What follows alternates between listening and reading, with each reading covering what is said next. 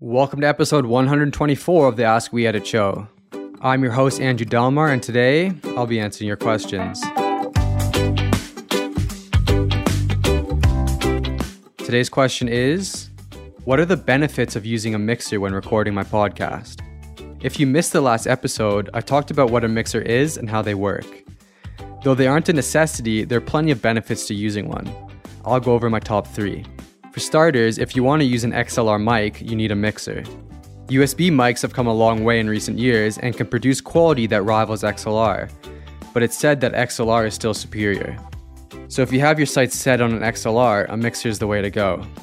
Probably most importantly, having real-time ability to adjust audio levels and essentially control sound is a real game changer.